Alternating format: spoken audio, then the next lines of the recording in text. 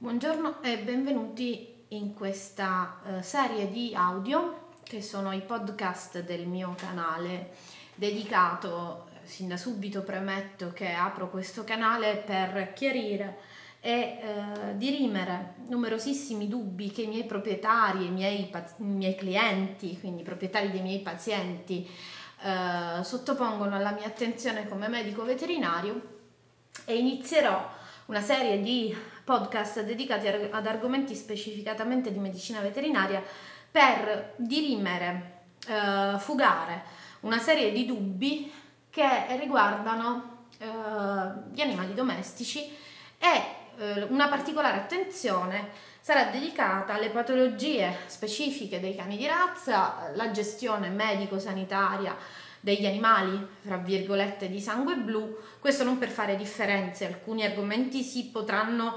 agganciare anche a medicina generalizzata di meticci, cani senza pedigree, altri saranno specifici proprio per quanto riguarda gli animali appartenenti a una specifica razza. Questo perché dove mette la selezione l'uomo sappiamo benissimo che ci sono forse una serie di problemi prevedibili che vanno affrontati sia prima dell'accoppiamento che a conseguenza dell'accoppiamento e via dicendo. Quindi il primo podcast, che è questo che state ascoltando, potrete riascoltarlo nuovamente sia sui dispositivi iPad, iPhone, PC portatile, qualsiasi dispositivo è idoneo all'ascolto di questi podcast che saranno via via pubblicati sul canale direttamente sul mio sito dell'allevamento, e come medico veterinario approfondirò determinati argomenti che possono essere di interesse generale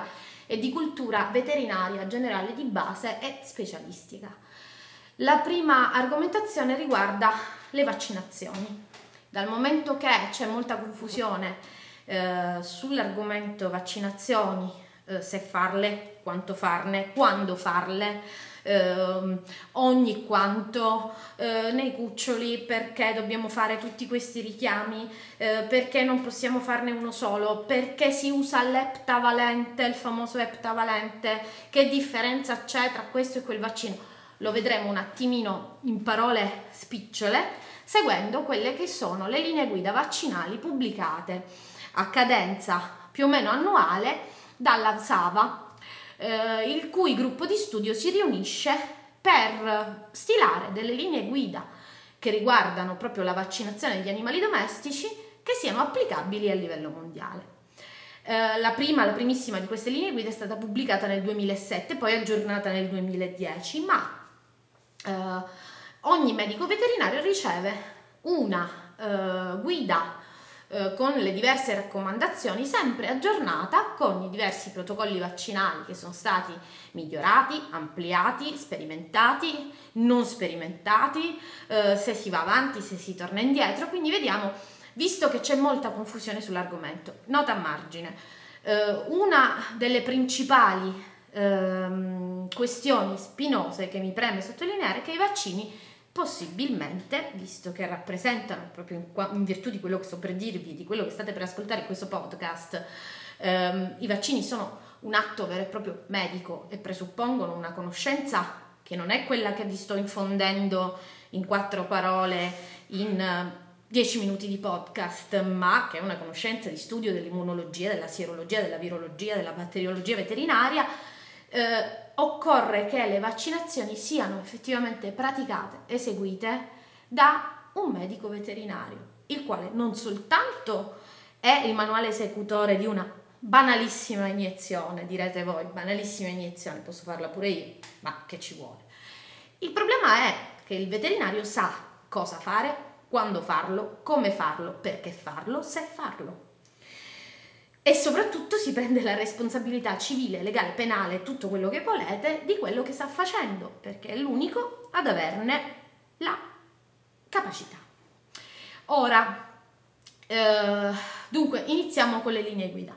Ovviamente le linee guida non sono le tavole della legge obbligatorie, ma devono essere utilizzate e prese dal singolo medico veterinario libero professionista per preparare programmi vaccinali adatti chiaramente all'ambiente locale dove si trovano. Se per esempio io vivo a Canicattì, è lì che devo valutare la situazione epidemiologica, il mio cane vive a Canicattì, devo valutare la situazione epidemiologica di Canicattì, dove per esempio ci sono ogni anno 200 casi di parvo per ogni singolo veterinario, che sono tantissimi, però vi assicuro ci sono situazioni in cui questi casi raggiungono questi numeri, oppure se abito a Genova e a Genova ci sono 2 casi di parvo l'anno, quindi devo aggiustare la vaccinazione del mio paziente sulla base della, ora detto così è riduttivo, però per farvi capire, sulla base della reale situazione, delle reali necessità locali.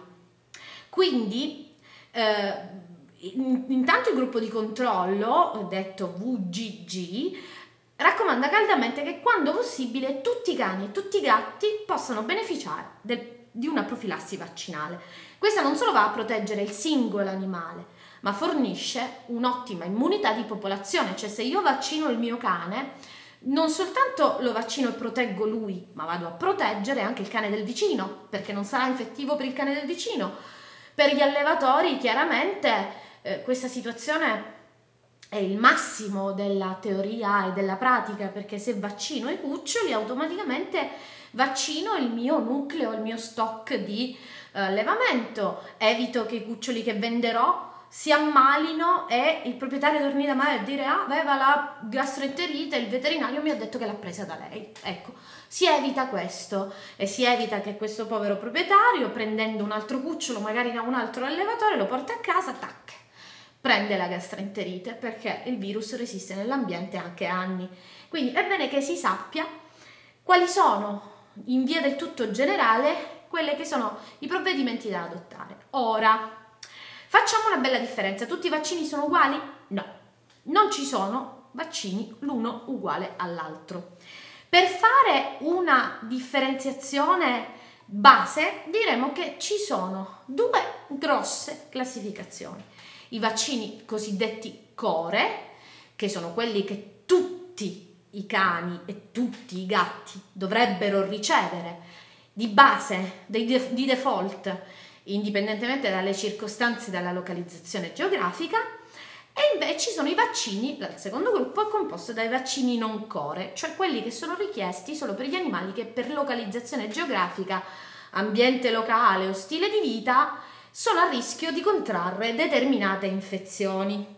E il gruppo di studio definisce questi vaccini, anche tra questi vaccini annovera anche quelli non necessariamente raccomandati, che sono quelli che si utilizzano quando vi è un'evidenza scientifica che ne giustifichi l'uso, ok?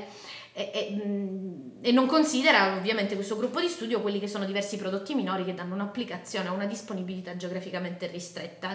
Per esempio, tra questi, per fare un esempio, uno dei vaccini non necessariamente raccomandati, non core, è quello della bordetellosi, della bordetella bronchiseptica, la comune tosse canina. Questo vaccino si fa solo ed esclusivamente se ci sia un'evidenza che ne giustifichi l'uso. Per tornare ai vaccini core, quali sono? Sono quelli che proteggono i nostri animali da malattie gravi e potenzialmente letali che hanno distribuzione mondiale. Quindi il virus del cimurro, poi il virus, l'adenovirus canino, tutte le varianti 2A, 2B, 2C, eccetera, eccetera, del parvovirus canino di tipo 2. I vaccini invece per il gatto sono quelli che, ovviamente in questa sede parliamo di allevamento cinofilo, quindi li annoveriamo semplicemente per completezza di informazioni. I vaccini core per il gatto sono quelli del parvovirus felino, del calicivirus felino e dell'herpes virus di tipo 1 dei gatti. Nelle aree del mondo in cui il virus della rabbia risulta endemico, la vaccinazione contro questo agente patogeno deve essere considerata core, ok? Ora, facciamo una premessa.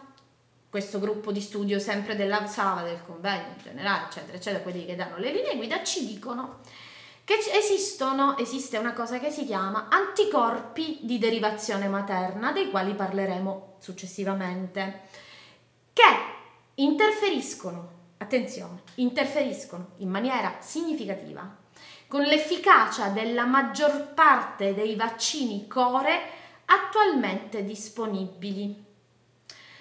Questo che significa? Che se io vaccino un cucciolo troppo presto, e poi vi spiegherò come stabilire se è troppo presto, perché non è detto che troppo presto sia 20 giorni, 30 giorni, intranasale, tutte queste fantasie che mio cugino suggerisce al vicino allevatore perché io ho fatto così e i miei cani non hanno più preso la parvo. Non è detto, signori, che il vaccino, il protocollo vaccinale che utilizza tuo cugino sia buono per quello che è il tuo ambiente d'allevamento, quindi una regola non vale l'altra. Allora, dicevamo che gli anticorpi, i cosiddetti MDA o maternal derived antibody, gli anticorpi di origine e derivazione materna, possono interferire con la somministrazione vaccinale. Quindi, dal momento che il livello di MDA, di anticorpi di derivazione materna, varia in modo significativo anche tra le singole cucciolate della stessa cagna, è fondamentale che si comprenda che sia il veterinario, caso per caso e volta per volta, a suggerire il miglior approccio vaccinale con la somministrazione di dosi multiple di vaccini core, cioè quelli per le malattie mortali e potenzialmente fatali che abbiamo elencato prima. Se non ve li ricordate ve li andate a riascoltare, e a cuccioli e gattini con un'ultima dose che deve avvenire intorno alle 16 settimane di vita. Quindi dimenticatevi che si fanno quei 3 vaccini di base e poi basta. Bisogna che la vaccinazione si concluda a quasi 4 mesi.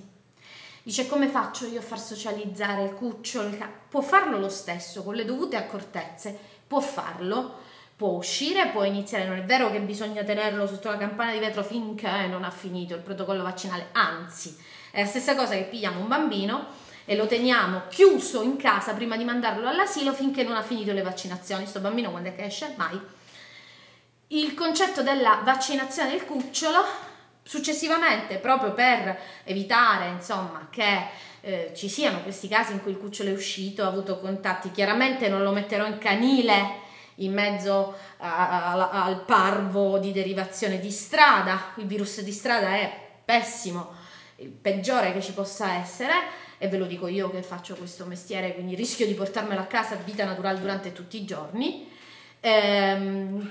Consolidando l'immunità dei cuccioli con un richiamo a 6 mesi e poi a 12 mesi, ma questa situazione va sicuramente aggiustata a seconda dello stile di vita che i vostri cani fanno. È chiaro che io che faccio il veterinario mi posso portare a casa qualsiasi cosa, tra i vestiti, le scarpe, anche se utilizzando tutte quelle che sono le attenzioni e le accortezze necessarie.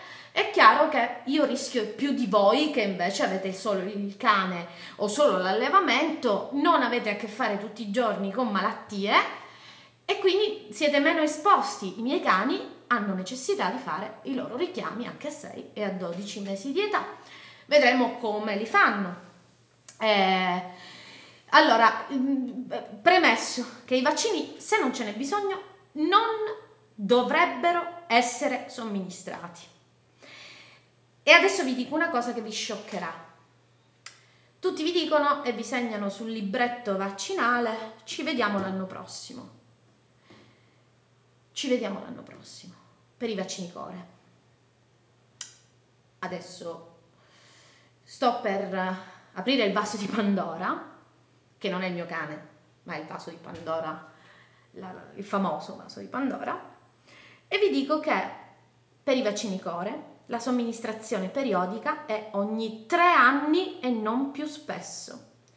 Questo ovviamente dopo il richiamo a 6 a 12 mesi al completamento della prima serie vaccinale del cucciolo e del gattino. Perché questo? Perché c'è scritto in ogni dove, c'è scritto anche su internet, ci potete andare anche voi a confermare questo, sulla World Small Animal Veterinary Association, sul loro sito c'è scritto in italiano anche che dopo la vaccinazione di base l'immunità cosiddetta duration of immunity, la DOI, è di molti anni e può addirittura durare per tutta la vita dell'animale con i vaccini per quanto riguarda quelli core. Quindi ogni 3 anni, parvo, cimurro, adenovirus, ogni 3 anni, non più spesso. Pubblicherò un dovuto podcast per quanto riguarda le femmine in riproduzione, quelle necessitano di una specifica differente. Faremo un podcast di immunologia sui cuccioli e sui gattini. Questo podcast generico era per introdurvi. Il secondo gruppo, quello dei vaccini non core, e quindi quelli che sono richiesti solo per gli animali che vivono in zone a rischio di contrarre determinate infezioni, sono invece un'altra serie di vaccini che devono essere somministrati ogni anno, dato che la duration of immunity di questi prodotti in genere è di 1 anno, ok? Di 6 mesi addirittura per la leptospirosi, ok?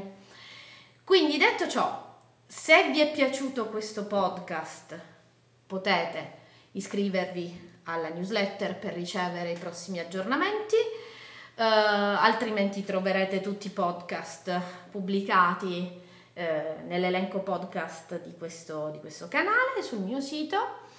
E se avete domande non esitate a contattarci all'indirizzo email info@magnagraecialabradors.com o all'indirizzo email mio personale veterinario emgvet@gmail.com.